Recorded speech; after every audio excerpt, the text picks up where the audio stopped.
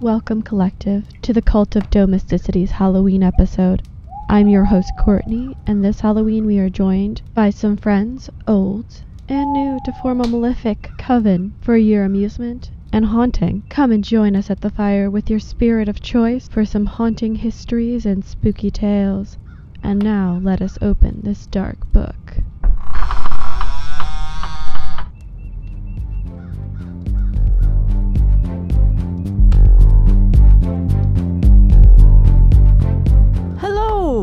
My name is Lindsay, and I was one of the co-hosts of 33% Pulp, a podcast where we took pulp novels, divided them into thirds, and recapped them 1/3 at a time. I am back for this extra special episode of the Cult of Domesticity. And in the same vein, to follow sort of our format, I mean, it's just me right now, so I can't divide it into thirds and then be told the story, unfortunately, but I can read to you a short story that I have found from Weird Tales Volume 1, Number 3, published in 1923, called Case Number 27, A Few Minutes in a Madhouse, written by Molly Frank Ellis. I can tell you that I have not read this in full, so we're all gonna just discover this together. So, here's the story. Dr. Maynard paused midway of the long hospital corridor and waved an inclusive hand toward its twin rows of iron-barred cells. "This, Wayne," he says, "is the psychopathic ward. We have some unusual cases here. Take, for instance, number 27. I'm sure you'll be interested in number 27. Step this way." I obeyed with reluctance. I was concerned with Maynard, not his psychopathic cases. We had not seen each other since our college days 20 years before, and I had hoped for a return to our old intimacy during these few hours together, which chance had thrown in my way. I had knocked about the world, acquiring kaleidoscopic knowledge of life accorded to globetrotters. Maynard had stayed at home, tinkering with the mental workings of the human machinery until his name stood for the accomplishment of amazing things in the realm of psychopathy. Each had run true to form. Maynard's passion was to make the wheels go round, mine to wonder why they went. "This is number 27. Maynard continued as he stopped before a cell door. I'll let her tell her own story. "Good morning, Mrs. Howard. How are you this morning?" At his words, a woman slowly rose from a bench across the far wall of the cell. Then, abruptly, she made a sudden rush that ended in a frantic shaking of the iron bars of the cell door where we stood. "Dr. Maynard, you're going to let me out, aren't you? You're going to let me go home and rub Jim's head so he can sleep? Jim can't sleep unless I rub his head for him. You know he can't, Doctor. I've told you so often." Yes, you've told me often, Mrs. Howard." Maynard gave me a significant glance. "But tell me again, please. Maybe I'll understand better this time and let you go." The woman strained her gaunt body against the cell door. She seemed in a torture of anxiety, obsessed by a vital current of emotion in sharp contrast to the pitiful meagerness of her personality. She wore a cheap cotton dress, her hair was plain about her sharp face, and there was written upon her countenance that look of repression, of negation of all right to exist as an individual, which marks the poorer type of rural woman. It seemed for a moment as if she would break into a torrent of words. Then, abruptly, she fell back, silent, and the heartbreak in her eyes were succeeded by a slow-growing horror. Yet her tragedy, whatever it might be, brought with it a certain dignity, which she had hitherto lacked. Her attenuated homeliness forbade distinction, yet when she made pitiful apology to Maynard, a certain nobility of soul shone from her eyes. "I forgot a minute, Dr. Maynard, that I killed Jim. I'd forgot that I hated him. I was thinking he was alive and that I loved him like I used to before the children was killed. I'm a wicked woman, the wickedest woman that ever lived, but I wouldn't be in this penitentiary if Jim could have slept without having to have his head rubbed." Maynard touched my foot at the word penitentiary. "That's all right, Mrs. Howard." His voice seemed unnecessarily loud and cheerful against the thin anguish of her tones. "Tell me about the children. How were they killed?" "They was run over, Doctor. No words can describe the deadness of her voice, as if a fierce pain burnt for lack of fuel for further endurance. It was the poultry truck that goes by the farm every morning. Millie was too little to know not to get in the road, and Jackie run out to grab her back, and he fell, Jackie did. 'Twasn't nobody's fault, doctor. The man that drives the truck, he always waved at the children as he passed, and he most went crazy when it happened. And Millie was too little to know better, and Jackie done the best he could, only 6 years old. But afterwards, me and Jim couldn't sleep. At first we did, a night or two, 'cause we was all worn out with the funeral and such, but after the kinfolks was gone, we couldn't. We could see their faces, Millie's and Jackie's. Then, after a while, Jim got so she didn't see him so bad, and he said he could have slept only for me. He said I ought to be a-getting over it some, and I reckon I should have been. I tried to, but it didn't do no good. Maybe 'twas because they was just the two of 'em, and both going at once. Jim got right fretful at me. He said a man couldn't work on a farm and not sleep. He was right, too. Jim always was sensible. One night, after I had worrited him considerable, crying, I found out that I could put him to sleep by rubbing his forehead. Slow and firm, and so I done it right along every night after that, and he slept fine. I was glad, 'cause Jim was a hard worker and a good provider, and a man can't work on a farm and not sleep. But somehow, after Jim had got to sleep at nights, things seemed a heap lonesomer. Maybe if we lived nearer to the neighbors, 'twould have helped some. 'Twas so awful still nights out where we lived, and the moon come in at the winder so white and all. Times, just before dawn, I'd get a-wondering if it would have happened if I had been out in the front yard a-watching out for the children instead of washing back in the kitchen.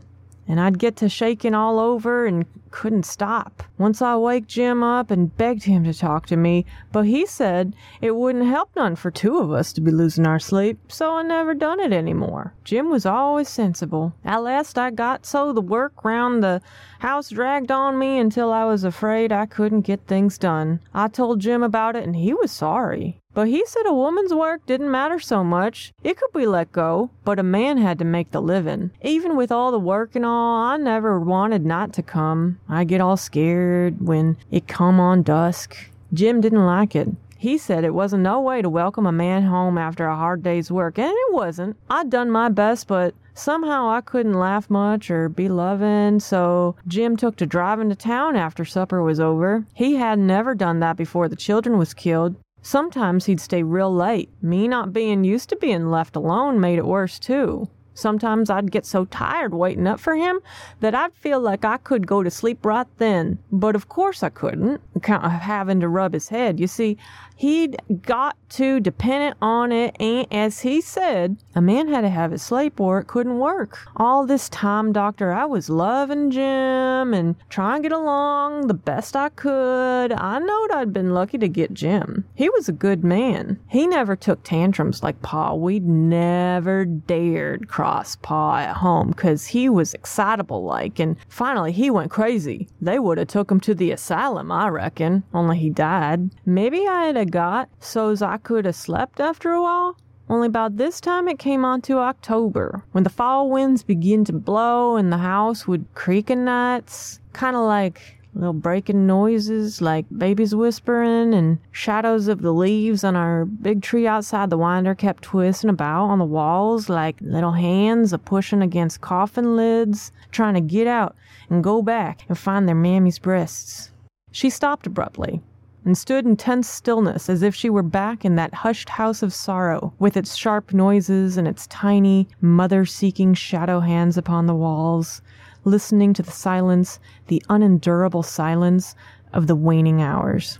Dr. Maynard made a restless movement. With a start, the woman came back to realities and turned to us once more. I didn't get to hating Jim, Doctor, until after I took to using them pills they gave Ma when she was on her deathbed. She died, leaving a bottle of 'em on the kitchen shelf. Morphine, they call 'em. One night, when I just couldn't stand it no longer, I thought of them, and I got one, and it helped a lot. She paused, apparently musing upon how much it had helped. Then she went on. 'Twas along about then that I got to hating Jim, looking at him sleeping so hard, his face all red and his mouth open. 'Twasn't that so much, though, Doctor, 'cause I always thought Jim was nice looking, even though he was coarse complected. But he got to having restless spells, waking up along of cock crowing time, 'bout when I'd got my pill and had kind of quit shaking over the shadows and things. Then I'd have to rouse up to him again and rub him to sleep once more. I got to wondering if he'd die right off without it's hurting him none, if I'd press down hard on them soft spots in his temples. Seemed like having to do it anymore would be more'n I could bear. She stopped again, as if reliving her torture, perhaps slipping once more like a white wraith from bedroom to kitchen shelf and back again, to stand looking down upon her husband's sprawled figure, battling against the upsurge of desire to crush the life beneath her hands and be forever free from her hideous task. I didn't kill Jim, though, Doctor, until them pills give out. I reckon maybe I wouldn't never have done it if they hadn't give out. But after that, sometime after that, I killed Jim. I pressed down. Maynard waited until he was sure she had finished, and then spoke in a commanding tone. "Mrs. Howard!" Startled, she stared at us, as if seeing us for the first time. She grasped the cell door and shook it with a frenzy of anxiety. "Dr. Maynard, you're a-going to let me out, ain't you? You're a-going to let me go home and rub Jim's head so's he can sleep? Jim can't sleep unless I rub his head. I've told you so often, Doctor." Maynard drew me away, but that pleading voice followed us down the length of the corridor. Thin, anguished, I hurried. When we had closed the door of the psychopathic ward behind us, Maynard said, "Now that's the interesting part of it. That last to a psychologist. Did you note that she still loves him whenever she comes out from under her obsession about killing him?" "She didn't kill him?" I asked. "Not at all. You see, when she could get no more of her drug, her grief and her loss of sleep turned her brain, as you laymen would say. Remember what she said about Pa? I battled with my bewilderment at this unexpected turn of the affair. "But I don't understand," I stammered. "Probably not. I shall try to explain it as simply as possible and without using scientific terms. You see, she had gone over the manner of it so often in her silent vigils that when at last her conscious mind became unbalanced, the resisted desire took its revenge by becoming a subconscious obsession, which announced itself as an accomplished fact. It is an interesting sidelight on psychopathy, don't you think?" I did not. I changed the subject. "What became of the man, her husband? How did he take it?" "Well, very well indeed. Level-headed fellow. Of course he was upset at first over her condition, but when we made it clear to him that she was incurable, he calmed down. He went home and slept on it for a night or two.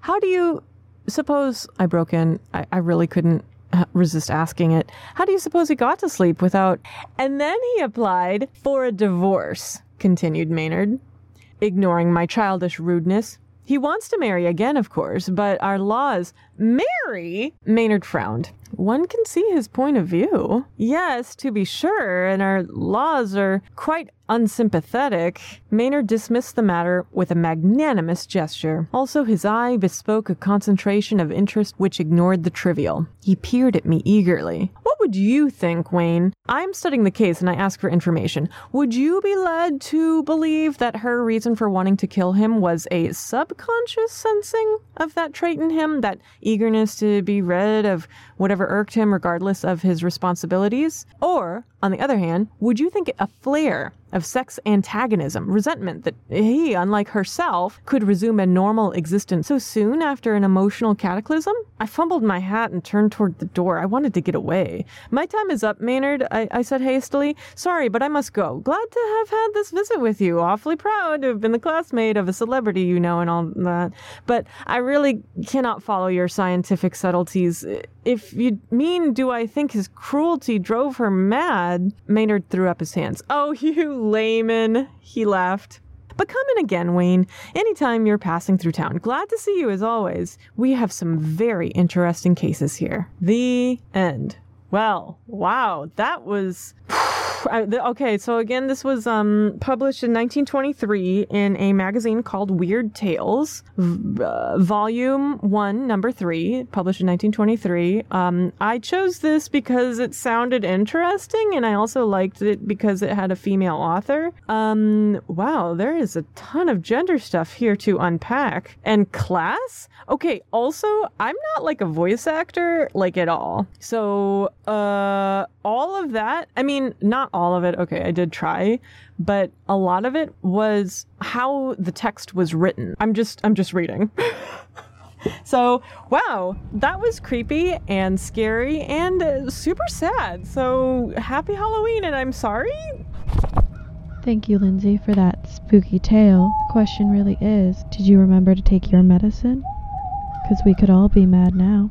We're joined now with another friend who don't believe has been on the podcast as of yet. So let's welcome Carrie from Sip and Shine Podcast to give us a haunted history, making us wonder, is our past spookier than anything we could come up with?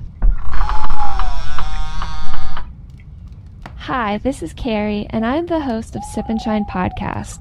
I have with me today two of my reoccurring guest co-hosts, Jody and Jess.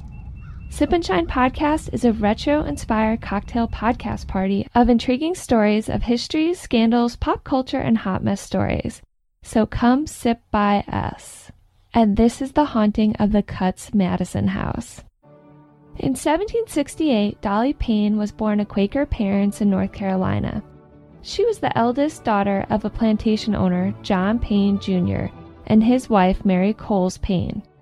Dolly moved with her family to Virginia and then Philadelphia. There she met her future husband, a lawyer, John Todd. The couple had 2 sons together. Sadly, a yellow fever epidemic of 1793 struck, and her husband and her youngest child would perish. In May 1794, Aaron Burr, an admirer who was a boarder at her mother's boarding house, introduced the 26-year-old widow to James Madison, a 43-year-old bachelor. James Madison was a Virginia representative in Congress. By September, the couple married. In 1787, James and Dolly Madison retired to his family plantation in Virginia after he left politics. In 1800, President Thomas Jefferson asked Madison to become the Secretary of State under his administration. The couple, along with her son Payne and Dolly's sister, moved to the new federal capital to live. Dolly took on the duties of hostess upon arrival, not only as the wife of a cabinet member, but also she assisted the president. President Jefferson's wife had passed in 1782, so Dolly Madison at times was called upon to act as hostess at formal banquets and other social gatherings. She also oversaw the furnishing of the presidential mansion. James Madison was elected to 2 terms after Thomas Jefferson. Company! Forward! March!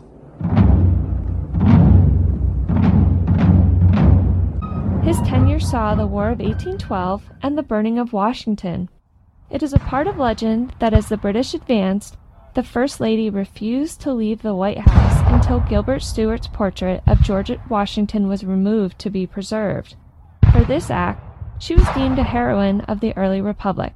Be assured, Mrs. Madison's macaw was also evacuated and would later join them at their new residence.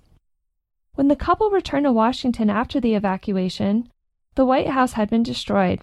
The President and First Lady took up residence at Colonel John Taylor's home, known as the Octagon House. The only reason this home had been preserved because it had been occupied by the French ambassador who flew his country's flag on the property to save it.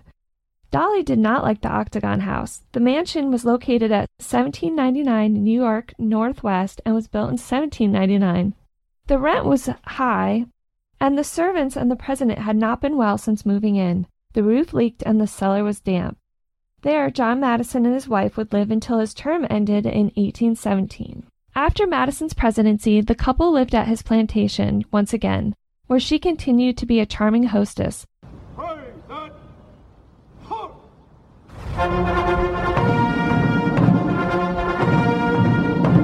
Sadly, former President Madison would die, leaving his wife to organize his papers and diaries. Congress authorized $55,000 to prepare 7 volumes of his works, including the accounts of what occurred at the Constitutional Convention of 1787. I'm Jody from Reality TV Podcast, your source for snarky reality TV recaps and co-host of Moms on the Rocks podcast.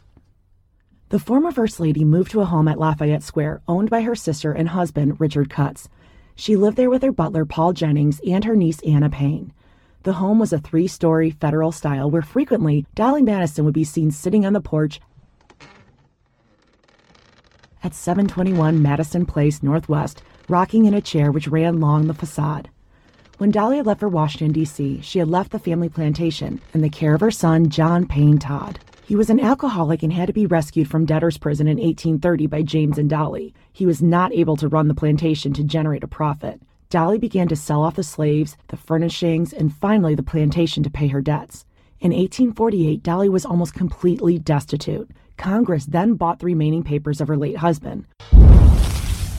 Upon her death, her personal papers and letters were burned as they had been for Martha Washington's as well. In 1849, Dolly died at the age of 81 at the Cutts Madison house, where she would sit in her rocking chair on the porch. First, she was buried in the public vault of the Congressional Cemetery. Then she was interred in the Cutts vault, and finally she was laid to rest next to her husband at Mount Pillier in 1858.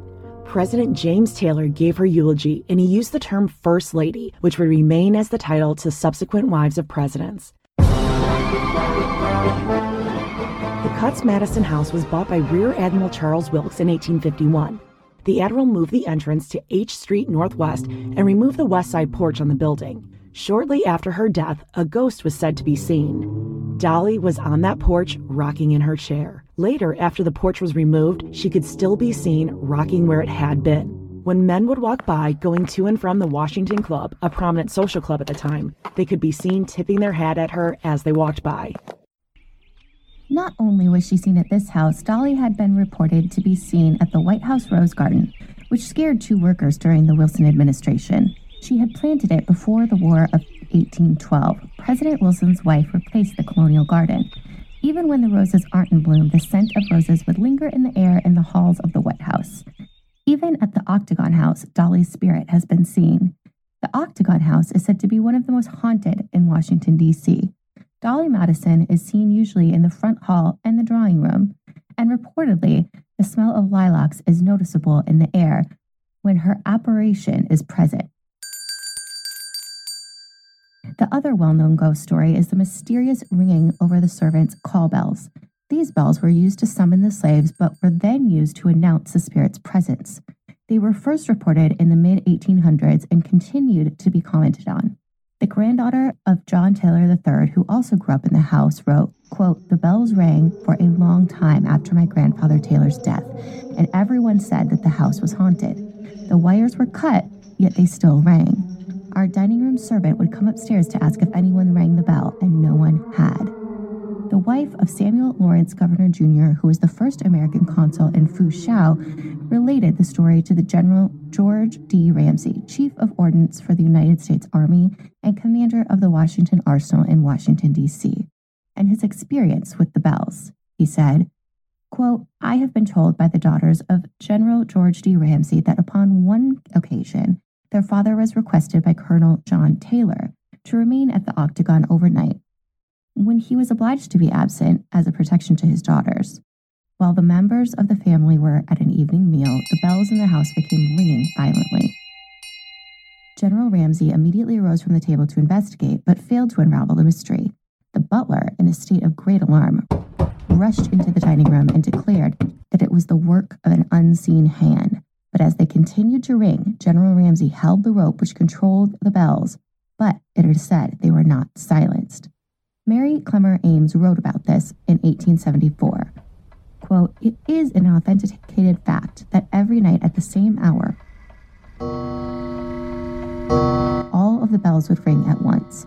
One gentleman, dining with Colonel Taylor, when this mysterious ringing began, being an unbeliever in mysteries and a very powerful man at that, jumped up and caught the bell wires in his hand, only to be lifted his entire body from the floor while he was unsuccessful in stopping the ringing.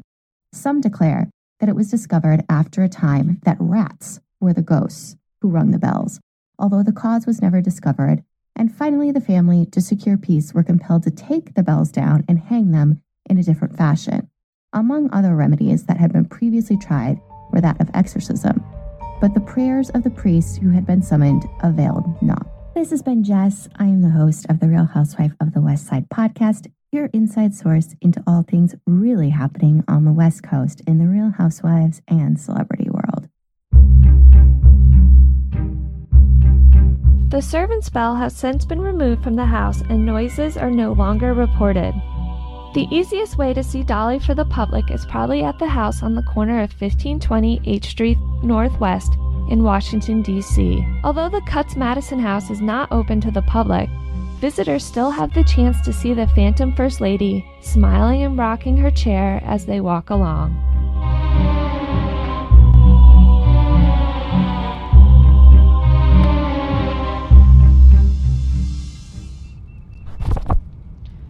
Thank you, ladies, for telling us how spooky our first ladies have been.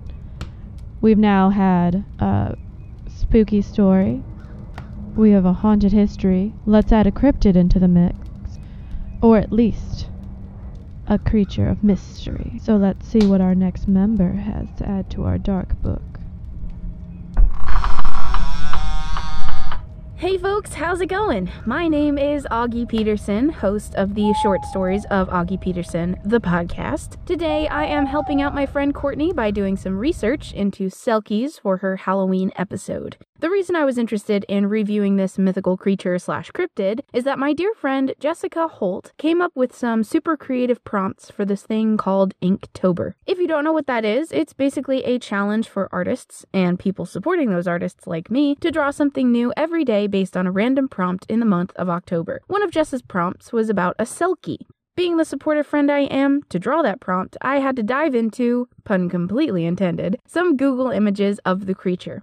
I found out that Selkies are half women, half seal goddesses of the sea. So without further ado, I present to you information you didn't know you needed to know about Selkies. Selkies are part of the Scottish mythos. They are capable of something called therianthropy, which is a fancy word for shapeshifting. If the last part of that word sounds familiar, it's probably because you know the word lycanthropy, the disease that werewolves have.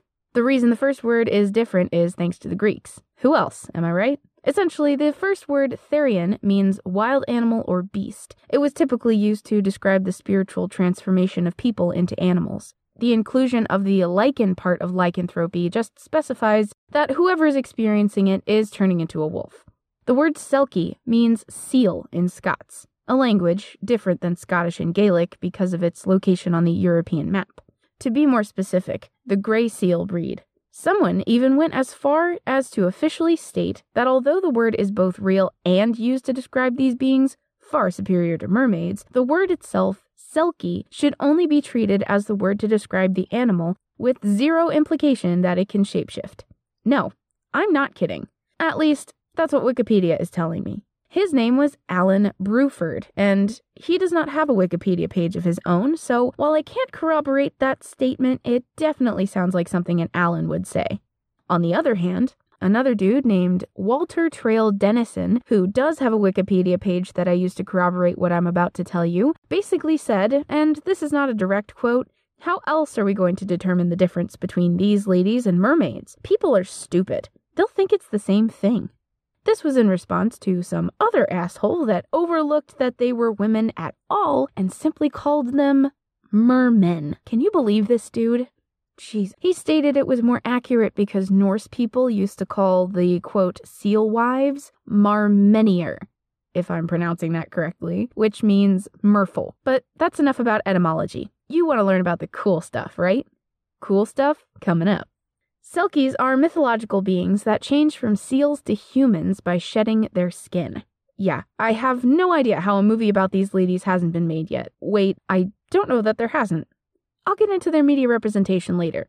They originated from folk tales that have roots in the Northern Isles of Scotland. From Wikipedia, quote, "The folk tales frequently revolve around female Selkies being coerced into relationships with humans by someone stealing and hiding their seal skin." End quote. If you were nodding along to what I just said like you learned something, but had no idea what it was that I really said, me too. Thankfully, there is some clarification further down the page. The typical Selkie story surrounds the plot that a man steals a Selkie's skin, finds her lying naked on the shore because he has her skin, and compels her to be his wife by holding her skin hostage and hiding it away from her so she can't turn back into a seal and escape. Once a Selkie falls for this, she spends her time on land constantly yearning for the sea. She might even have kids with her human kidnapper. Gross. However, if the Selkie finds the skin, she'll slip it back on and head back to the sea, therefore possibly abandoning the children she had. So Selkies love being in the sea so much, they leave their husbands with the kids they never wanted and ditch them to deal with the mistakes they made in the first place. Seems fair. Evidently, there are male and female Selkies. Males are apparently very seductive in their human form and tend to look for women who have shitty lives. It doesn't say what happens to women that sleep with male Selkies, but I can't imagine it's much worse than what happens to the female Selkies as far as human males are concerned. Everything we know about Selkies we learned from folklore of some kind. So, because the stories are all rooted in the idea that Selkies are men or women with seal skins, there isn't exactly a guidebook that gives you the set-in-stone details about them. This is especially true because they are mythical creatures that appear in multiple culturally significant folk tales. Irish, Scottish, Icelandic, and a few others according to Wikipedia. Like other folk tales, these stories can often play on fears or unknowns that people of the time didn't understand, yet attempted to via stories and myths. It seems like tales of Selkies, especially those that detail their kin having webbed fingers and toes, was derived from an overall lack of understanding about birth defects and physical abnormalities. It seems that there could also be ties to racism in these stories, seeing as Inuit people, those that used sealskin in their everyday life for things like clothing and boats and furniture, were often seen as other, and anyone that interacted with them would be cursed or affected in some way by their ways of living that, in that day and age, were strange to most people. I mentioned earlier that I hadn't heard about these creatures until recently. However, that's probably because these are largely European folktale-based creatures, and I live in the States. In European media and culture, they're represented on occasion and have made their presence known in multiple pieces of media, such as novels, films, and even animations, since the tales first started to circulate. Right about now, you might be wondering, okay, yeah, these Selkie things are cool, but what makes them different or better than mermaids or sirens?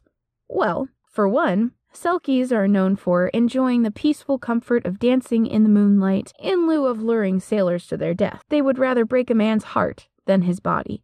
They are also a little more homely and offer a more realistic, in my opinion, variation to the typical skinny, topless mermaid. You think mermaid, you often think young, skinny, beautiful hair and Disney movies. When you find out Selkies are half women, half seal, your perspective is forced to imagine a larger body. Maybe something curvier. They're also darker, lurk in deep seas and cold areas with nothing more than raw, live fish to eat. If Ariel was a Selkie, I have a feeling it would be a very different story. In short, they offer an alternative to what the cookie-cutter version of a mythological creature is supposed to look like. Thanks for listening to me ramble about these mythological creatures. I hope you enjoyed learning about them just as much as I enjoyed researching them. If you're into spooky stories, horror movie series, or interviews with indie artists, check out my podcast. I post a new episode every week. On my blog, I post the short horror stories I later turn into episodes, as well as written versions of my movie reviews. If none of those sound interesting, I also have a few books for sale and even made a found footage horror film you can check out on YouTube. Have a safe and happy Halloween, y'all. Spook you later. Toodaloo. So, Collective, do we think Selkies are mythical creatures or cryptids? I would love to meet one. And definitely, considering they don't lure people to their deaths, better than mermaids. Let's go back to haunting history and see what other traumas our pasts have brought us. We have a new member to the Coven who hasn't been with us before. Shall we see what haunting history they brought for the dark book?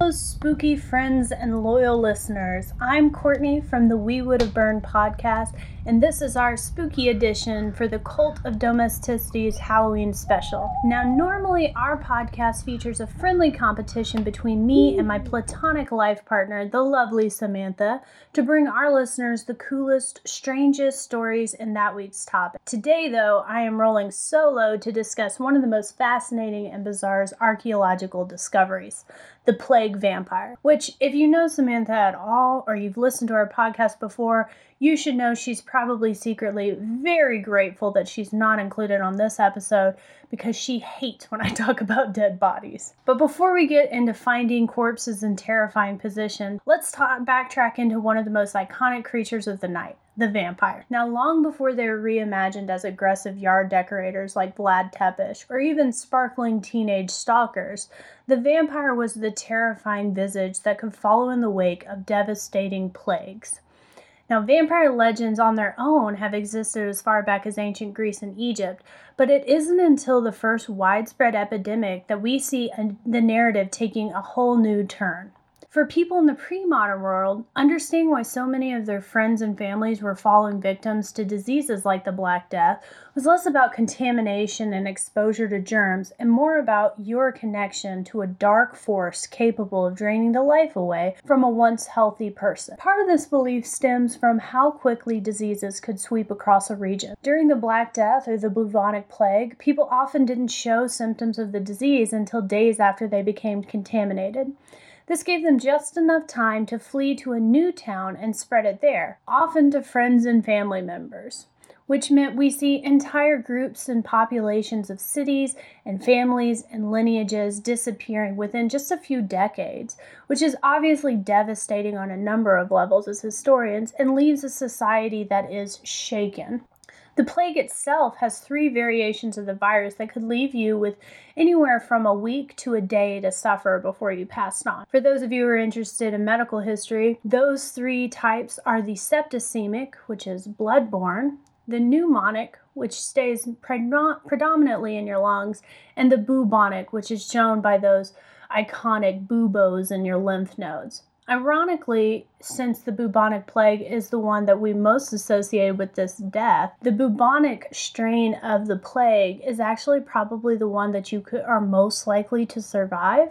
So you kind of hope for those buboes to show up. Definitely don't want to get the septicemic version because once that hits, you have a 100% fatality rate. So the speed and erratic nature of the spreading virus has people searching for some kind of explanation or source of their misery. People of this era were surrounded by death constantly, changing the way they viewed religion, government, art, and even each other. The suspicion and panic makes it especially easy for stories of sinister beings lingering beyond the grave to become popular. Thus, the plague vampire crept its way into the hearts and minds of those seeking answers. No surprise then that the plague vampire is going to find its home in one of the most gruesome aspects of the outbreak of a plague. That is body removal. In Florence, Italy alone, the Black Death accounted for at least 50 to 60,000 deaths, which nearly halves their population pre-outbreak. The tremendous number of bodies needing burials left cities scrambling to haul away corpses into already overfull mass graves before the disease could spread further. Italy and other regions make use of their smallest islands, like Pavia, as an ignoble way to end the lives of many lower and middle-class victims. It is in these plague pits that we see the tales of the vampire beginning to spread. You see, decomposition is a funny thing.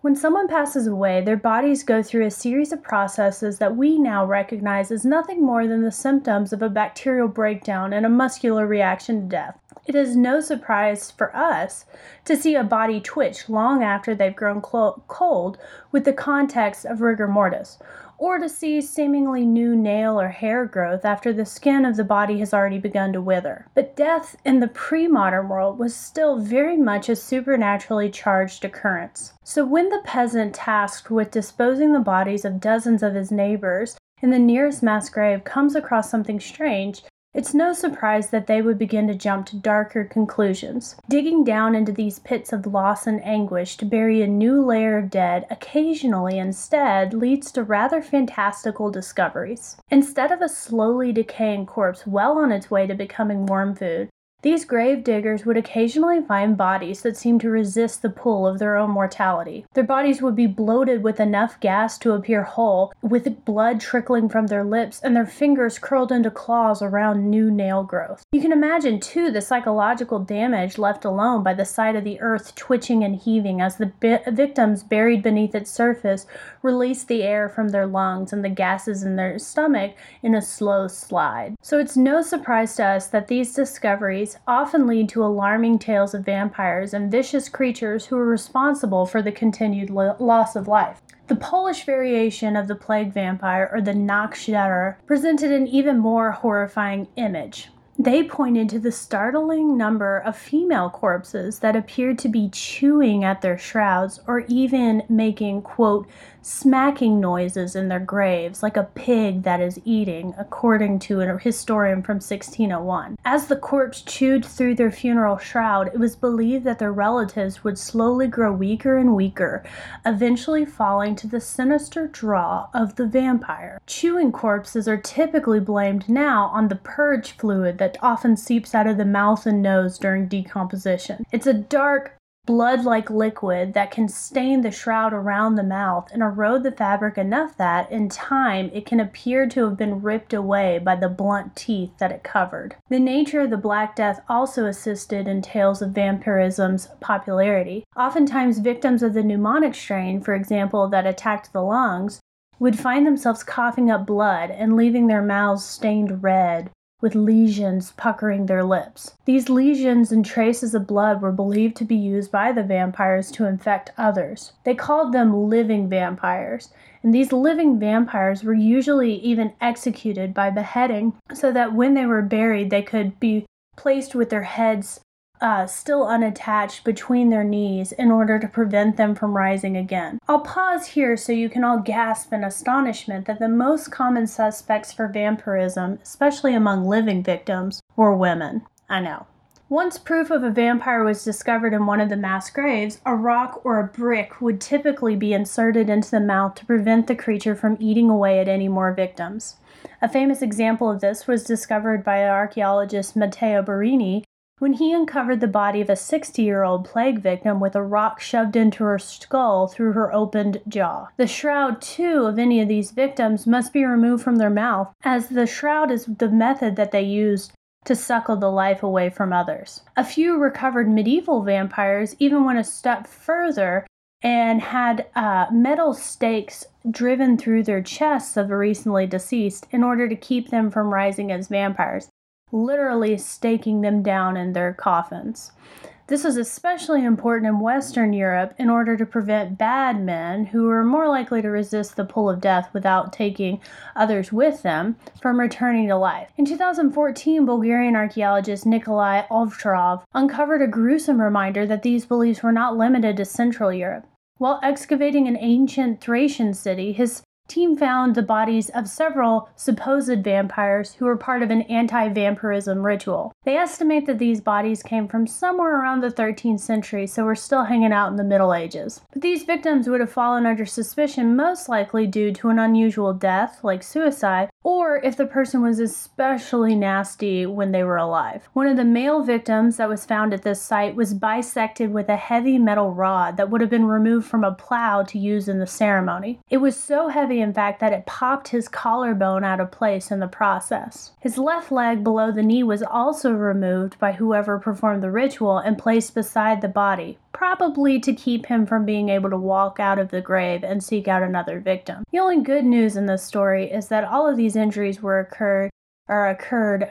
after death, so he didn't at least have to suffer that alive. The townspeople even went so far as to place the bodies of a young woman and child who died around the same time in the pose of the Virgin Mary and her child, so that they could be buried to ward off evil spirits that might come from this bad man beside them. And these people represent just the most recent discovery of vampire prevention in Bulgaria. And they're only one case out of 100 recovered vampire bodies. These stories have become so popular, in fact, that they outlast the Black Death to return during outbreaks of other diseases like tuberculosis and cholera. Famously, the very first American vampire case involved the infamous Mercy Brown in 1892. who was targeted in a vampire panic after her entire family fell ill from tuberculosis. Vampirism became the only reasonable explanation for why so many of the Browns had died so young. It managed to convince the town to dig up the bodies of each of the Browns that had already died to discover which one of them looked to be the vampire in actuality. And naturally, once it was discovered that Mercy Brown's body was not decaying at the rate as everyone else, almost like she had been put in a crypt in the middle of winter, so essentially a walk-in freezer, the townspeople decided that the best way to prevent Mercy from taking the rest of her family to the grave with her was to make a potion out of the remains of her heart and liver, which were then, of course, eaten by her living relatives, which I'm sure was delicious and not at all filled with the germs that would eventually kill the rest of them. Despite the fact that the plague vampire has largely fallen out of favor when looking for explanations for disease outbreaks, it remains a fascinating icon for a period of history where people were struggling to explain the nightmare they found themselves living. It was easy to blame some nameless corpse or deceased neighbor for the suffering of others instead of trying to deal with a much more complicated issue, like unseen germs or the difficulties with keeping clean when so many people are falling victim to a disease. Bloodied shrouds and twitching corpses possess just enough malignant potential to ease some of the panic of helplessness through the ritual of ensuring that they wouldn't add you to the list of their victims. Still, the sight of ancient bones twisted in one final scene of misery around the stake piercing their chest or the brick crammed into their mouths is an image not easily forgotten by anyone. If you've enjoyed this tale of death and the darker sides of history, come check out the We Would Have Burned podcast on Twitter, Facebook, and Patreon. Once you're there, you can vote on your favorite story each week, chat with us and other listeners, and even submit topics that you'd like to learn more about. Until then, thanks for listening and happy Halloween! Thank you, other Courtney. There are actually more Courtneys to come in this episode, dear collective. So remember, always double check if you think someone is a vampire. Maybe they just have tuberculosis. And now, if you're ready for it, I believe we have that other Courtney next. We have Spoop Hour to add something a bit spoopy to our dark book. Happy Halloween! It's Spoop Hour. This is Sasha. This is Courtney. We aren't in the same place right now, so if that doesn't line up exactly, we'll say it's because we didn't line up the audio well and not because we're dumb. No, I think it lined up. Yeah, we'll it'll see. be fine. It'll be fine. Anyway, we're here on the Cult of Domesticity, the other Courtney's pod, to tell Courtney about a local legend. Yes. What local legend, Sasha? The Bunny Man. Ooh. Now, if you're sitting there thinking, the Bunny Man doesn't sound very scary at all, that's He's a bunny. He's a little bunny. He's just gonna be bunny. cute. He's gonna eat some carrots and have really good eyesight. You're wrong. That's not the Bunny Man. That's very cute, though. So keep thinking about that, I guess. He's, how do you say this? Well, okay, he's an urban legend, local urban legend, Yep. and ingrained in my psyche enough since 7th grade that, I don't know, I'm still an adult and I don't want to go to Clifton at night. Meanwhile, I heard this story probably around the 7th grade and then throughout high school, and I was like, this is dumb. I love it. So Yeah. that's fine. Sasha, do you want to go into what the legend is, and then I'll go into some of the history? Yeah, so there's a couple different versions of the same story that got passed around, the cafeteria in middle school. But one of the legends is that there was, if you go to this tunnel, that's a one-way tunnel in the middle of the night, there's a chance that you will be murdered by the Bunny Man. The Bunny Man has many forms. Sometimes he is an escaped convict from a local mental institution, which there isn't one. There's never been one here. That's no. fine. There's just an escaped convict. There's a crazy person just in the woods with some weapons and whatnot. But a lot of the similar threads that go through are teenagers lurking where they're not supposed to and coming across the corpses of dead rabbits. Sometimes they're just scattered on the ground. Sometimes they're hanging from trees. You just have lots of dead rabbits, hence the bunny man. And you don't want to be caught at the tunnel on Halloween night because he'll get you and skin you just like his rabbits, Ooh. But really, we don't go there because the cops watch that tunnel for vandalism. Yeah. And also, it's like it's a one-way tunnel where, like, I think cars can only go or come through, like, as long as there's not another car on the other side. And so it's just a hazard. You know, you don't want to be in there. It's not very well lit. It's concrete. No. It's, But when you're a little 7th grader and you know that, one town over, where some students from our school did live in that area, some of the teachers, and they'd, come to our school, because our boundary lines were weird. But there were kids who were like, I've been to the Bunny Man Bridge, and it was spooky, and I almost died, and his hook hand almost grabbed me and my friends. And it's like, what? I didn't know he had a hook hand. Well, you he saw does that on an episode of Riverdale. Yes, exactly. So, scary enough. Sorry, the version I heard is that the blah, blah, escaped mental institution, blah, blah, criminally insane, blah, blah, murderer. But most importantly, he is dressed in a bunny costume. Yeah, I've heard that version too. Which is hilarious. Well, and that's, about the time that Donnie Darko came out too. And so people saw the rabbit guy in Donnie Darko and they were like, oh, it's the bunny man. There was a time in college where I was at JMU and someone dressed in a bunny costume with his hand bandaged and it was like bright red, like someone cut off his foot, was just standing on the quad in the middle of the night with a bag of candy. It wasn't Halloween or anything. This was like early September, like second or third week of the semester. Seems normal. It was upsetting. As an adult, I still haven't been to Bunnyman Bridge, even though I've been to Clifton. Like, just it's a cute little town. Yeah, I have friends who live there. But one of my friends, one night, we were driving down the Fairfax County Parkway, and she was driving. I was in the passenger seat. She goes, we could very easily just go to Bunnyman Bridge right now. Yes. And I was like, you will do no such thing. And she was like, you're in my car. I'm driving. Like, I can just do this. I can go wherever I want. If you want to stay friends with me, you will take me home right now. Actually, she didn't take me home. We went out to eat ramen after that. And then she took me home, but she didn't make me go to Bunnyman Bridge. That's very nice. Yeah. I have been to Bunnyman Bridge. I don't know if we said. We're talking about Northern Virginia. I think we mentioned Clifton and Fairfax, but not specifically what state. So Northern Virginia, I went to Bunnyman Bridge my senior year for my behind the wheel class to get my driver's license. Told me about this. Yeah.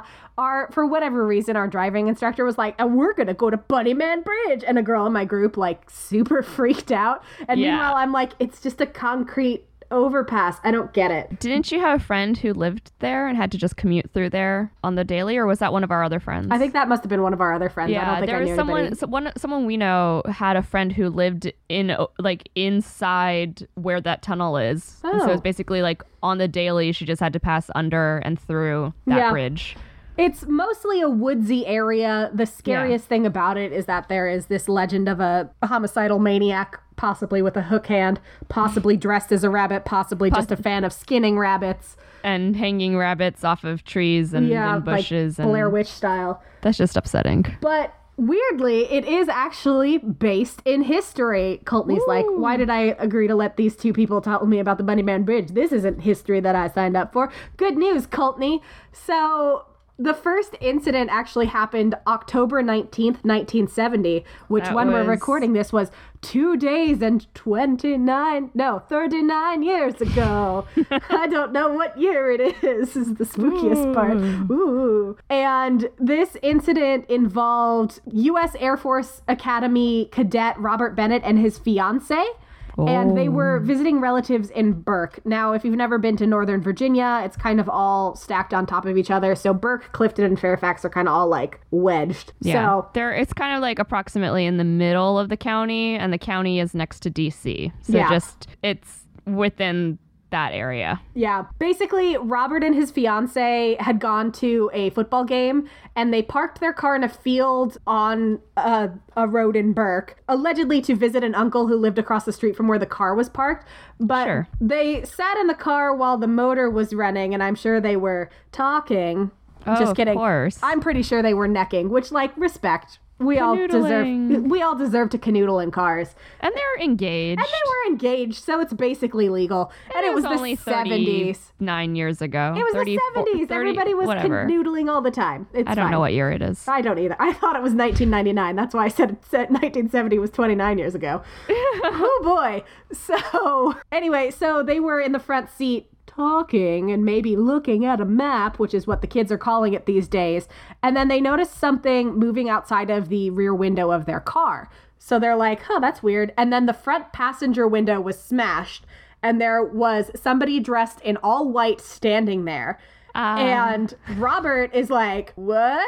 And so he starts like moving the car because the car's engine was still running. Yeah. So he starts like moving the car to drive away, and the man is screaming at them about trespassing and being like, you're on my property. I have your license plate number. I saw you. You're trespassing, blah, blah, blah, blah. And so the couple's like, we're just going to go ahead and bounce out of here. This is too weird for us. But also, why are you dressed in a bunny suit? Well, that's the thing. Later, when they were recounting to police, Robert described the man as having like a coat, like almost a Ku Klux Klan robe, and his fiance goes, no, he was in a white bunny costume. And when they were reporting this to the police, it's because they found in the front passenger seat by where the window had been smashed, a hatchet. Oh. So he had thrown a hatchet through their window, which is a pretty extreme response to alleged trespassing. Yeah. You can just say, get off my lawn. Yeah, you crazy kids, and like shake your fist at the clouds. Like don't throw a fucking hatchet through someone's windshield. Let's stop with the like throwing weapons at other people. Yeah. But anyway, it's not safe. So they reported it, but they were like, I don't know, we didn't get a good look at him, whatever. And so they kind of went on their merry way, and that was the end of it until about 10 days later, still in 1970, which was not 29 years ago. And this is in the Kings Park West area of Northern Virginia, if you're familiar. And that was when construction security guard Paul Phillips was just wandering around because they were building up what would eventually become like houses and a shopping center in Kings Park West. And there's gas stations and a Whole Foods and stuff. You know, civilization, Whole Foods, Starbucks, whatever.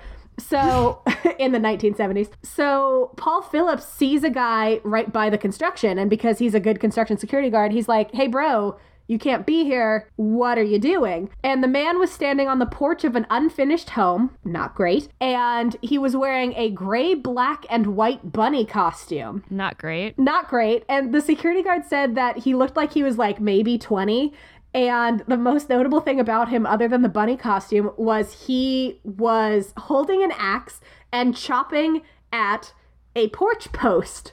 And that was when the security guard is like, I'm sorry, what are we doing here? And the guy chopping at the porch post goes, if you come any closer, I'll cut off your fucking head. You're trespassing. Get off of my property. I'll chop off your head. And those are the two real incidents that would eventually inspire the legend of the Bunny Man.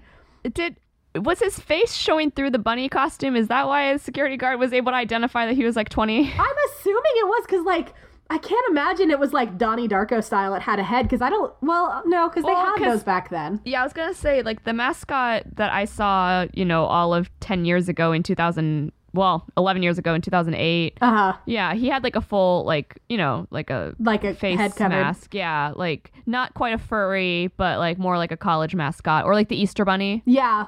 Yeah. They had stuff kind of like that back then. It was creepy. Like if you've looked at any college mascots from that era. Oh yeah. They're like really upsetting. Look at old timey Easter photos and it's like, how did anyone survive childhood and not just drop dead of fear? Right. But I guess that his face was showing because he was 20 years old, he's 5'8", and he weighed about 175 pounds, which are not things you would be able to tell if his head was covered. Yeah. Like who knows how tall he is? He's got ears on. Kudos to that security guard for being like, that guy is taking a hatchet to a new house that's still under construction. Yeah. And I'm going to go over there and talk to him. I'm going to do my security guard job and guard things securely. I mean, he threatened to kill him, but if he not thought to stay any farther away, it's like, boy, you could have been dead. Yeah, you were really committed to your job. And the best part is, according to Wikipedia, the Washington Post and other serious periodicals reported on these weird incidents. And the headlines included, "Man in bunny costume sought in Fairfax," "The rabbit reappears," "Bunny man seen," and my favorite one, "Bunny reports are multiplying." That's, oh my God. Good. I love it. I'm glad whoever wrote that title, I'm glad. Yeah. Oh, one thing that I remember hearing a couple of times from other middle schoolers was about ritual sacrifice of the rabbits. That was one thing I forgot to mention. Yeah, there is mention in this Wikipedia article that I pulled up to refresh my memory of when the dates are and what year it is, that one of the Washington Post articles said that it ate someone's runaway cat, which is the bunny man didn't eat a cat. He's the bunny man. If he's eating anything, it's bunnies. He's eating bunnies. Yeah, he's not the cat man. Delicious and nutritious. And in Wild 1973, rabbits. a student at the University of Maryland College Park submitted a research paper chronicling the encounters with the bunny man, and she found that there were basically just these two incidents, but there were 54 variations. And that's my God. In 1973, 3 years after it happened. Yeah. So you can imagine that in the more than 29 years since, a lot has happened, and there are thousands of versions now. Oh, absolutely. And if you continue to grow up in that area, you're bound to continue hearing them. Now I'm kind of curious, I want to ask my friends who work at our high school that we went to, if the kids still talk about Bunny Man. We should follow up with that. So check out Spoop Hour. We're going to collect some data on the Bunny Man legend and report back for what teens in 2019 have to say about the elusive man dressed as a rabbit. But yeah, thanks for having us on, Courtney. We're sorry we couldn't make it work to record with you, but happy Halloween, everybody. Happy Halloween. Watch out for the Bunny Man. If anybody throws a hatchet through your window, tell the cops. And maybe don't be a bunny for Halloween. Be safe. Don't be a rabbit. Don't be a rabbit. Thank you, Spoopney and Sasha, for that wonderful, wonderful recounting of the Bunny Man. I'm going to have to come visit and we can go mock this together because it seems thoroughly amusing. So, collective, we've got a couple more stories for you, and we have another horrific history coming up by a new member, a new friend to the Coven, and I think you're going to enjoy this one. So shall we see what's offered to this dark book? So please enjoy Ben from Dark Histories telling us about the Phantom Barber.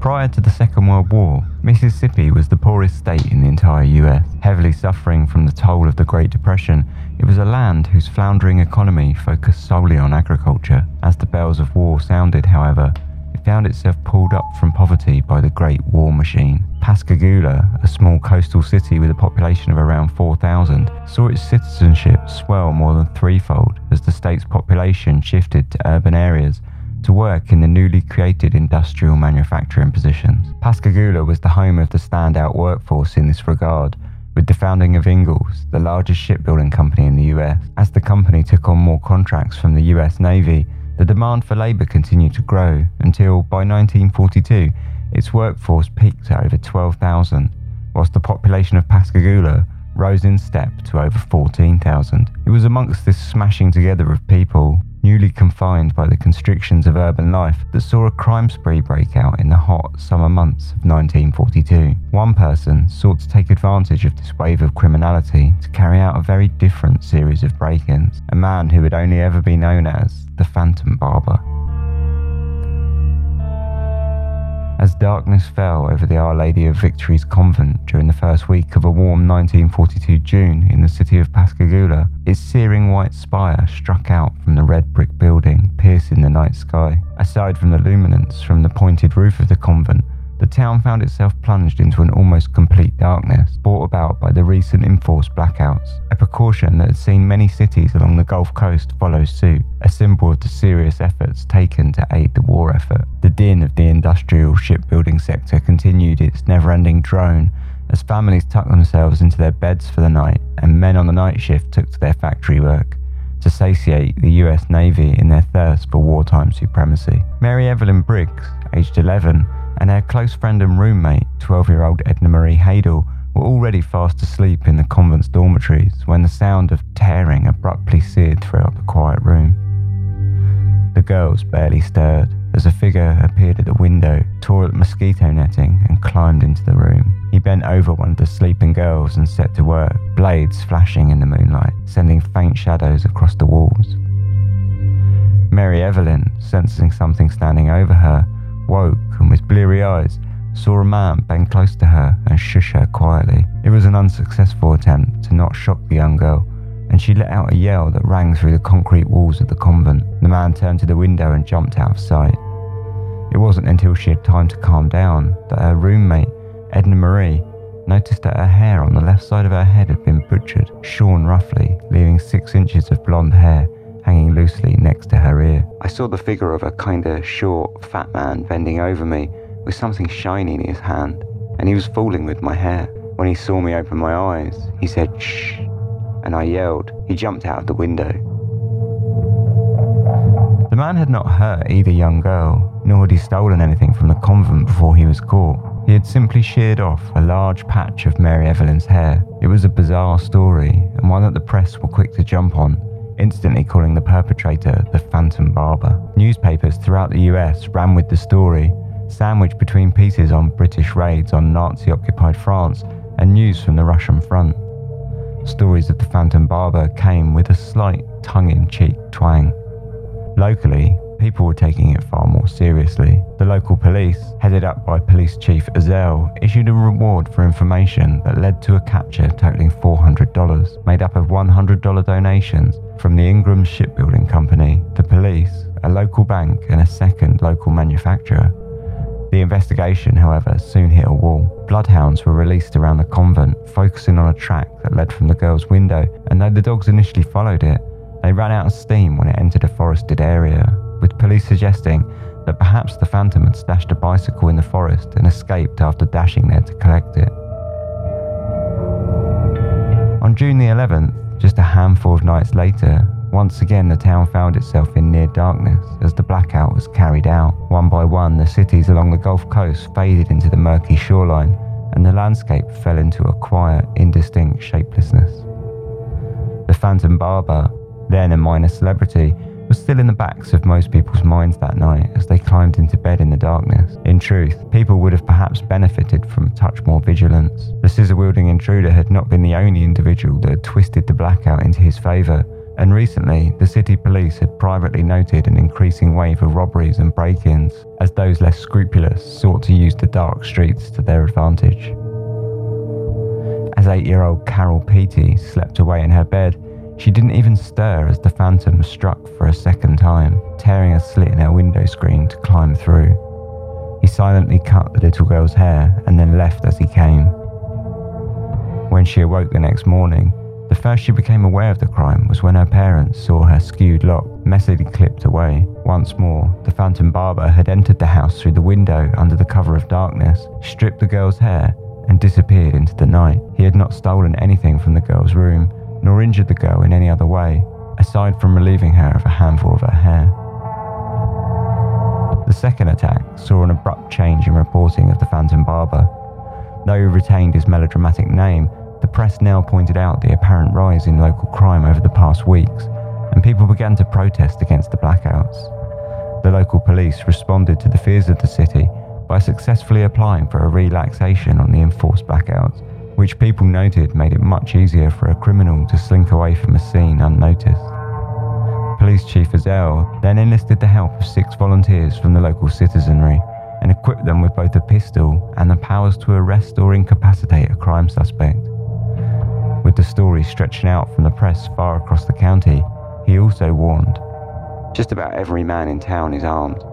I would advise strangers to proceed with caution." Rather strangely, the Phantom Barber had begun slipping into scapegoat territory amongst the press, with many stories now choosing to attribute not only the shearing of the 2 girls' hair, but also a string of petty crimes throughout Pascagoula. Parents were warned to remain vigilant and upped the security in their homes in order to stamp out the elusive criminal's nighttime spree. The Petey family was one such family that had elected to sleep together in order to up their level of security. As people dimmed their evening lamps and retired to bed, many families had recently chosen to sleep in the same room together, and husbands had, on occasion, stayed home from their jobs on the night shift. This was a move which had not been missed by the press, and the Phantom Barber was quickly becoming an enemy of the war effort in the eyes of many. 11 days later, on June the 22nd, as the Petey family holed up together in the master bedroom of their home to sleep, the Phantom Barber made his third appearance. It was midnight when Carol Petey awoke, feeling violently ill after feeling a smothering sensation on her face. Once again, the Phantom had been and gone, leaving a wide gash in the window screening. I didn't even know my hair had been cut until I reached up to my head. It was a lot shorter on one side than the other.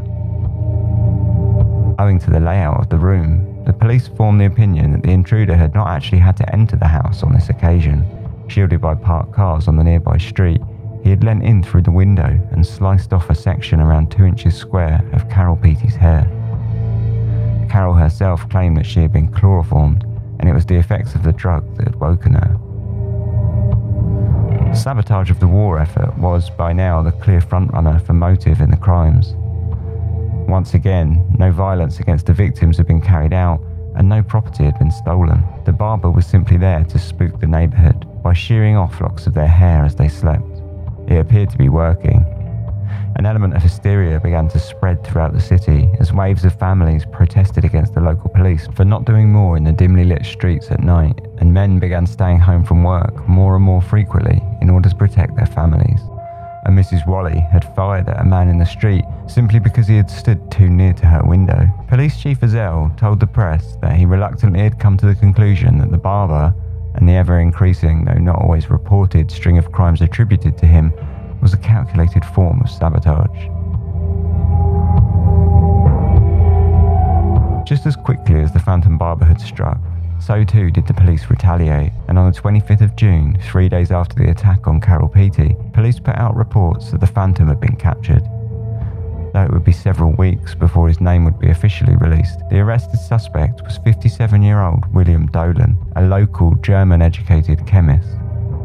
When his name and background were released to the press in mid-July, they quickly put two and two together, publishing details of his educational background in Germany and declaring him a Nazi sympathiser, with a motive to impair the moral of war workers.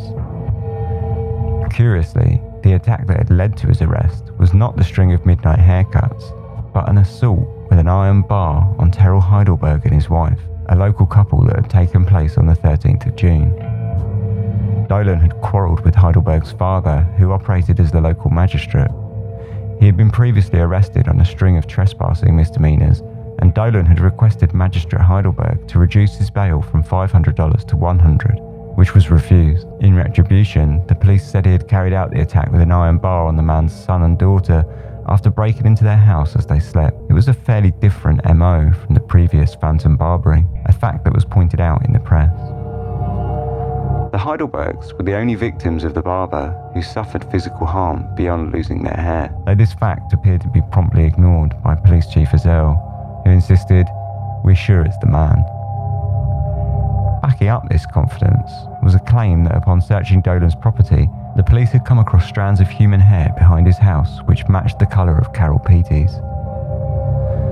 Several members of the community gave damning statements against Dolan, calling him out as a German sympathiser and signing statements as such. On November the 19th, William Dolan was sentenced to 10 years prison for assault and battery and the attempted murder of Heidelberg and his wife.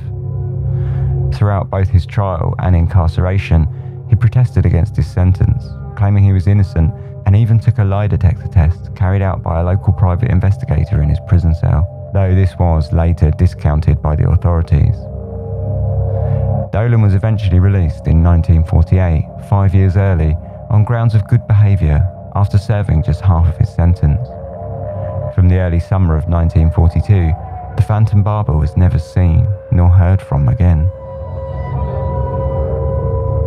Whether or not William Dolan was the Phantom Barber after all seems a question that can be easily up for debate, although his arrest appeared to coincide with the ceasing of the attack. Had the real barber simply used it as an opportune time to bow out of the field, slipping into the shadows as he had on the night of the attacks? The assault against the Heidelbergs would have been a dramatic shift in MO if it had been the same man, and it would appear that both the stealthy midnight shearing and the assault were both just crimes in what had been, with the blackout, an ideal set of circumstances to facilitate a small crime spree in Pascagoula. Dolan was never officially charged with breaking and entering, nor the cutting of the girl's hair, so it seems the police had simply used Dolan's arrest as a catch-all in the press to sweep up the headline-making stories of the Phantom Barber that had caused such a stir in the city. If this is true, however, then what of the hair found behind the house? Police Chief Azell claimed that it had been sent off to the FBI for analysis, but it was never mentioned again in any press reports. So did it exist at all? Or, if it did exist, was it really found behind Dolan's house? The details of the story begin to feel remarkably convenient. So what did happen to the Phantom Barber, and why had he chosen to stalk into young girls' homes that June to relieve them of their hair? Whatever the reason, it is by now more than likely lost in the obscurity of history, leaving us only to guess at the short, fat man's twisted motives for a crime that remains as unsettling as it is bizarre. I'm Ben from Dark Histories. Thanks very much for listening to my story, and thanks very much to Courtney for inviting me to take part in this collaboration. It's been really fun writing this sort of minified version of my usual show, so yeah, thanks very much, and happy Halloween. As Halloween comes to a close, so must, unfortunately, our Coven's meeting here, beside the campfire, on hopefully, for all of you, a lovely night. But we have one final member who stepped forward, apparently with a surprise guest, to put forward an offering for the Dark Book. Shall we see what she has to offer? You'll know her very well. She's been on here a lot. Heather of Nature vs. Narcissism. Okay. All right. Courtney, we are here to tell you some ghost stories, and I say we, not me and my other personalities, but me and Nikki. Hey, girl! Surprise! So, my name's Heather. For all of Courtney's listeners, I am from Nature vs. Narcissism, Status Pending, and Ohio 88. And I am Nikki T, the notorious Nikki T, from Strictly Homicide Podcast. Yeah, and we're here to talk about some ghosty, scary stories for you guys. Nikki, do you want to start off? I think we have 4 stories total. We're both going to tell you guys 2. Awesome. So the first story, okay, I didn't grow up here in Arkansas. Most people know that. If you don't, I grew up in California and moved to Arkansas as an adult. But I was trying to remember hold on, that thing bugs me. Okay. I was trying to remember the ghost stories from my hometown, and really, we just don't have any. They all suck. They were really horrible. Arkansas has tons of them. So I wanted to cover some Arkansas cases. The first one is, my husband actually talked about it all the time, and he has been there and has tried to see the lights that they say you can see, and he said he's like, I've been there a million times and it's never happened. So it's called Woodson Lateral Road, and it's a road out in the country about 18 miles south of Little Rock in Woodson, Arkansas, which I didn't even know was a town until I looked up where it was. You can get there off the 530, or I'm sorry, they don't say the here. You can get there from Interstate 530. Thanks for letting me know. I need to drive there. Well, I was thinking, I actually might want. No, I don't want to go to this one. It's probably anyway. Okay. So legend says that if you go down Woodson Lateral Road, you'll see a motorcycle with the headlights. So you'll see the headlights of a motorcycle coming at you, and it's supposed to go right through you. Ooh. I also read that you're supposed to hear a motorcycle or a motor what happened was a driver of the motorcycle was on Woodson Lateral Road and hit by a car of drunk drivers. Okay, no, it said hit by a carload of drunk drivers. Oh my God. How many steering wheels were in that car? Like, right? And Arkansans, can we please stop partying in our vehicles? Yeah, that's not... I mean, there's not even enough space to have any fun. And this was only one of the sources I found. I didn't look all around. So anyways, so he was hit by the car and left to die. So people say that he is coming back to get his revenge. And when you go out there, that's why he's like the one driving the motorcycle and will drive it, like try and hit you and drive through you. Oh my God. I don't know if it's real because hubby says it's not, but he doesn't believe in ghosts. So that might be why. Do you? I don't know. Sometimes I'm one of those, I have to see it to believe it. But there was lots of freaky incidents that happened growing up that make me say, that really happened. I wasn't dreaming of it. So. Tell me about these freaky incidents, because I have 2 freaky incidents that I'm going to tell you in my first story. Well, when I was 16, we moved from our little house, our house in Pismo Beach, like the greatest city ever, perfect weather, to the high desert of California, meth central. Oh my God. 16 too, right in the middle of high school, right? We move into this house. I hated the house. I swore something was wrong with it. And one night I was sleeping and my mom had these wheels on the bottom of her kitchen table chairs. And this chair just went flying like across. I heard it, I didn't get up and check because I couldn't move. Pissed your pants. Basically, I don't think I moved until morning. But yeah, so that happened and I know I didn't imagine that. And then this one, I was staying the night at a friend's house and I think I was like 15. It was right before I moved. And I swear I woke up, opened my eyes and there was a face over me. Because I screamed and her mom came in there, are you okay? And I was like, there's a face I saw. And they swore that their grandmother haunted that house. So I was going to say maybe sleep paralysis, but if they think that their grandma haunted the house, I mean, shit, you probably saw grandma. Yeah. So I don't remember what it looked like. I don't know if I was dreaming, but creepy. I'm like up in the air, just like everything else. Yeah. Oh, okay. Well, that kind of transitions into my first story. It's like a twofer kind of story, though, I guess, because both of these incidents happened in the same house. So, so these are real stories. These are real stories that happened to me. That's what made me believe. I don't have very many. I mean, those ones aren't that good. So I'm going to have to tell you ghost stories in Arkansas. That's fine. So we lived in this house that, I don't know, it was kind of like an open house. I don't know. It was like a weird shape. It was like just a giant fucking square. And, so like from like the living room to the kitchen, it was just like this weird U shape, like through the doorways. You know what I mean? There wasn't like really any shape to the house. It was just like a fucking square. So yeah, for a while, my dad worked as a police officer, so his schedule was like a little off. He usually worked thirds. So when he wasn't working, he was just in the habit of staying awake later. So he would sleep on the couch in the living room, while my mom would sleep in the bed in the far back bedroom. Well, back there is where the toilet was, the restroom.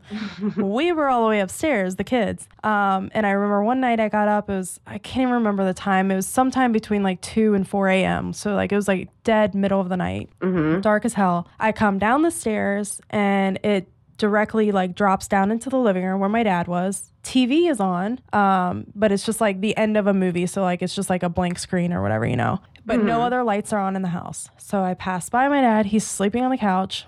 And I go through the kitchen to go to the bathroom. Well, the entryway where the bathroom is, it's like just a small cubby hole type area, like it's just like this little square area that goes left to the bathroom, straight to her room.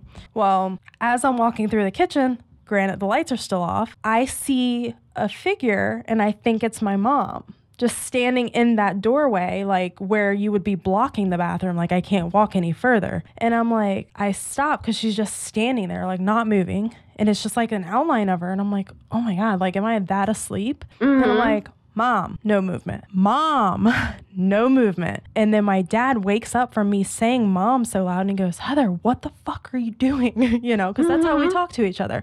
Yeah. And I'm like, Mom's just standing in the kitchen not moving. And he goes, what are you fucking talking about? And, you know, he just annoyingly just gets up off the couch and I'm just still standing there staring at the figure like I don't want to move. And so then as he's walking into the kitchen, he turns the light on. The minute he turns the light on, disappears. Oh my God. He goes, so he didn't even see it? No. He goes, what are you talking about? And I was like, she was right there. And he goes, no, she wasn't. And I was like, Dad, she was. Why do you think I'm standing in the middle of the kitchen and not in the bathroom? So he's like, whatever. And so we walk into her room and I'm like, I'm telling you, she was standing here. We go in her bedroom. It took us like 3 minutes to wake her up. She was that asleep. Oh, and wow. He goes, were you just in the kitchen? She goes, I was fucking sleeping. Why'd you wake me up? You know, so she's all mad. And I'm like, all right, this is fucked up. Keeping all the lights on while I pee and then running back upstairs because this is fucked up. Yeah. How old were you? That's the thing. I wasn't even a little kid. I was like 15. Oh my goodness. You know, so it was like that age where you're like, I can't like be making this shit up. Like, exactly. You know, It was just weird. So same house. And this is like before we even moved in. So like earlier that year, I guess, because we had lived there like 5 or 6 years, I guess. So I don't know. Maybe it was the year before. I can't remember exactly, but it was before we moved in. My cousin lived there with her 2 young kids. And for some reason, I went over there to babysit the little kid. He was just an infant. He was in the crib upstairs or whatever. And my mom and dad went with my cousin somewhere. So they're like, hey, you can stay here and babysit him. I'm like, okay, whatever. He's already asleep. It's like 9:30, whatever. It's fine. So it's a huge house, like I mentioned before, and it's square. So, like, it's just downstairs, upstairs, you know, right there.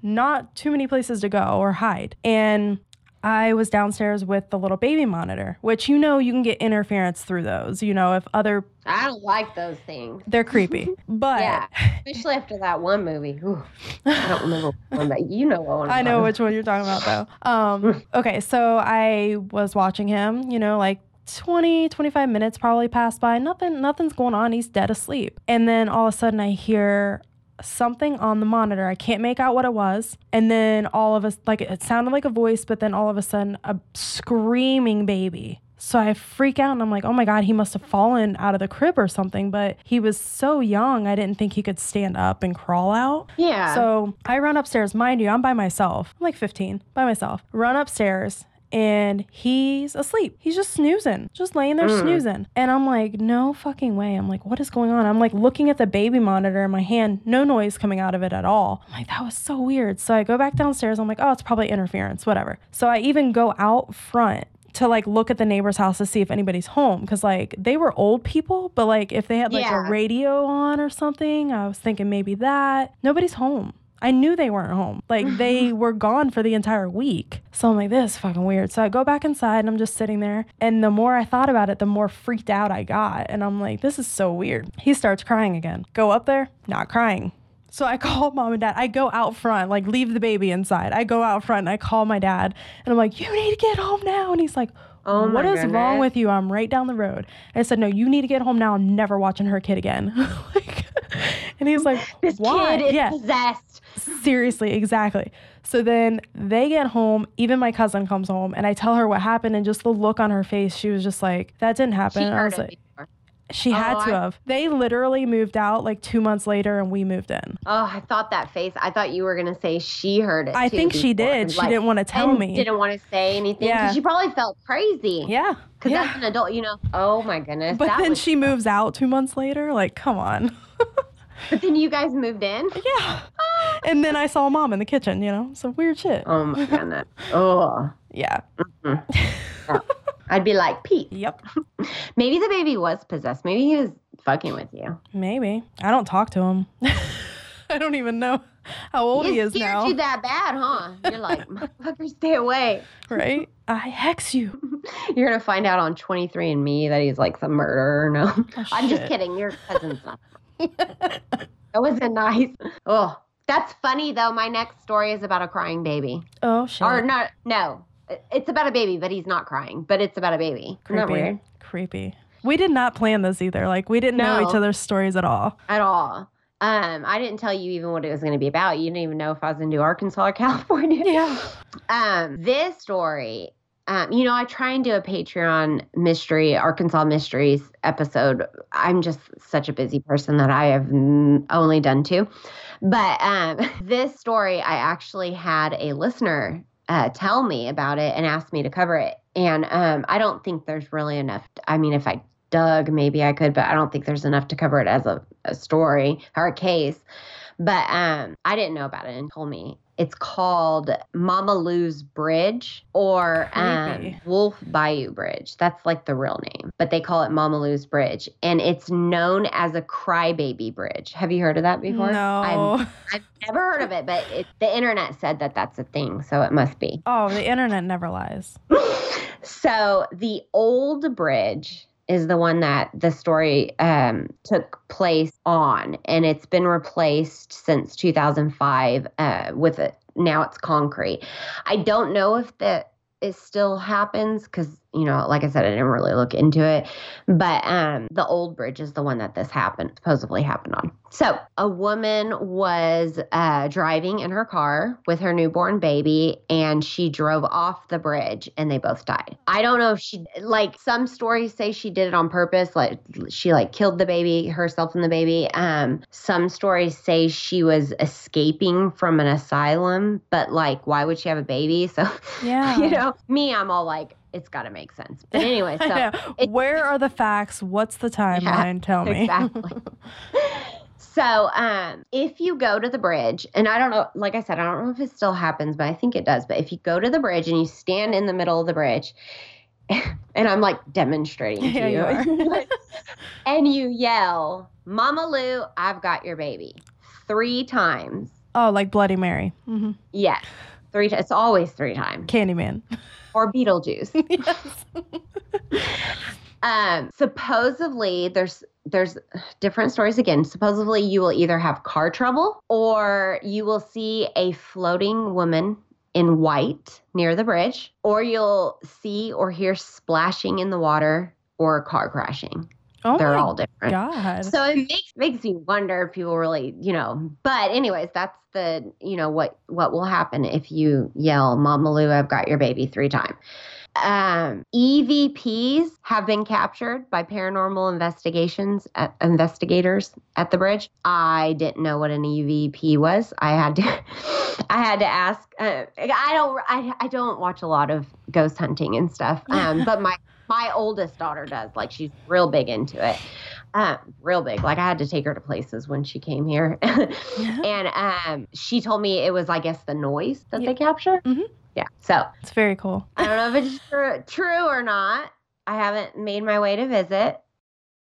I might try. So that was my haunted Arkansas. Creepy. All right. So I guess I got the last story here.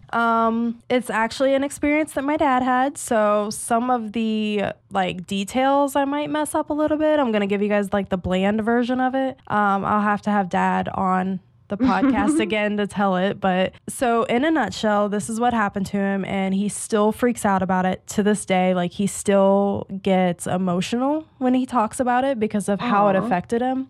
When he was a teenager, I want to say he was 15 or 16, right around that age, maybe even 17. Again, details, not sure. Mm-hmm. But he had a best friend named Annette, and they did everything together. And one night he was at his friend's house or whatever. His mom calls him and says, "Hey, you need to get home, dinner time or whatever." So he stays out a little bit longer because that's just who he was. He just did his own thing. But on his way home, and it's so crazy because the place I'm about to tell you about is a place that was not even half a mile from that house that we lived in, because this is the town that my dad grew up in, and I would pass this place every single day. But he was riding his bike. His bike did not get stolen like in our story from Nature versus Narcissism, but he was riding his bike home and it was already getting dark. So the street lights were on and that's about all you could see unless you came up to a store or whatever, but everything else was pitch black. He would always get freaked out by this building, and I cannot remember if it had originally been a funeral home or what it was, but it was a gorgeous building. Now today it's an art museum. type place. But it's very architecturally beautiful, but also kind of creepy at night. So he hated riding his bike by it. He hated being on that side of the street at night because it was just creepy. So he would like zoom past it as fast as he could. That night, something made him stop in front of it. He dead stopped in front of it at nighttime, got off of his bike and looked up to the top window that was in the center, which is already creepy enough. It reminds you of like Amityville. And he saw her. He saw his best friend standing in the window and he freaked out and he's like, why the fuck is she standing in there? Like, how did she get in there? This doesn't make sense. Like, it's a closed building. It's nighttime. Like, why would she be over here? And he could describe the outfit she was wearing. So he like freaked out and he's like, this is so weird. He like gets on his bike and he rushes home, walks in the door, and his mom and his sister are both crying. And he's I had like, a feeling you were gonna say that. Yeah. No fucking way. Yeah, they were crying and he's like, no. And they were like, honey, we got to tell you something. And he's like, no, please tell me it's not Annette. And they're like, how do you know? And he was like, no. And then they explained it to him. Like, I guess she had gotten in a car accident. You gave me chills. Me too, dude. She had gotten in a car accident earlier that evening. And when they described what she was wearing, he freaked out because that's exactly what he saw in that window. And that was his best friend. And he's like, that is not fucking right. Like, this freaking me out. Like, I just saw her. And then his mom was like, no, honey, you did not just see her. He's like, no, I did. I saw her. I know what she was wearing in that car accident. And he explained the outfit, and it was the same outfit. Oh my goodness. Tell me that's not creepy. I would never drive by that place ever again. Dude, we had to drive by it every day. We lived there. It's so wicked, right? Ooh, you gave me chills on that one. And I don't remember all the details. Like, no, but that's the gist of what had happened. And I'm like, dude, that was like his best friend. That's freaky. So freaky. Yeah. So thank you. Yeah, so needless to say, my dad and I both believe in ghosts. Yep, I can see You know? Jason doesn't believe us. That's funny. Yeah. Yeah, so creepy time. Yeah. So there you go, Courtney. Hope your listeners hope they get chills. Yay. Yes, they will for that one. Yeah. Happy Halloween. Happy Halloween. So, listeners, are you spooked yet? As the fire goes out and the sun slowly rises on this All Hallows Eve, I thank you for joining us around the fire, this Malefic Coven, to end for this year. We will return next year and crack open the book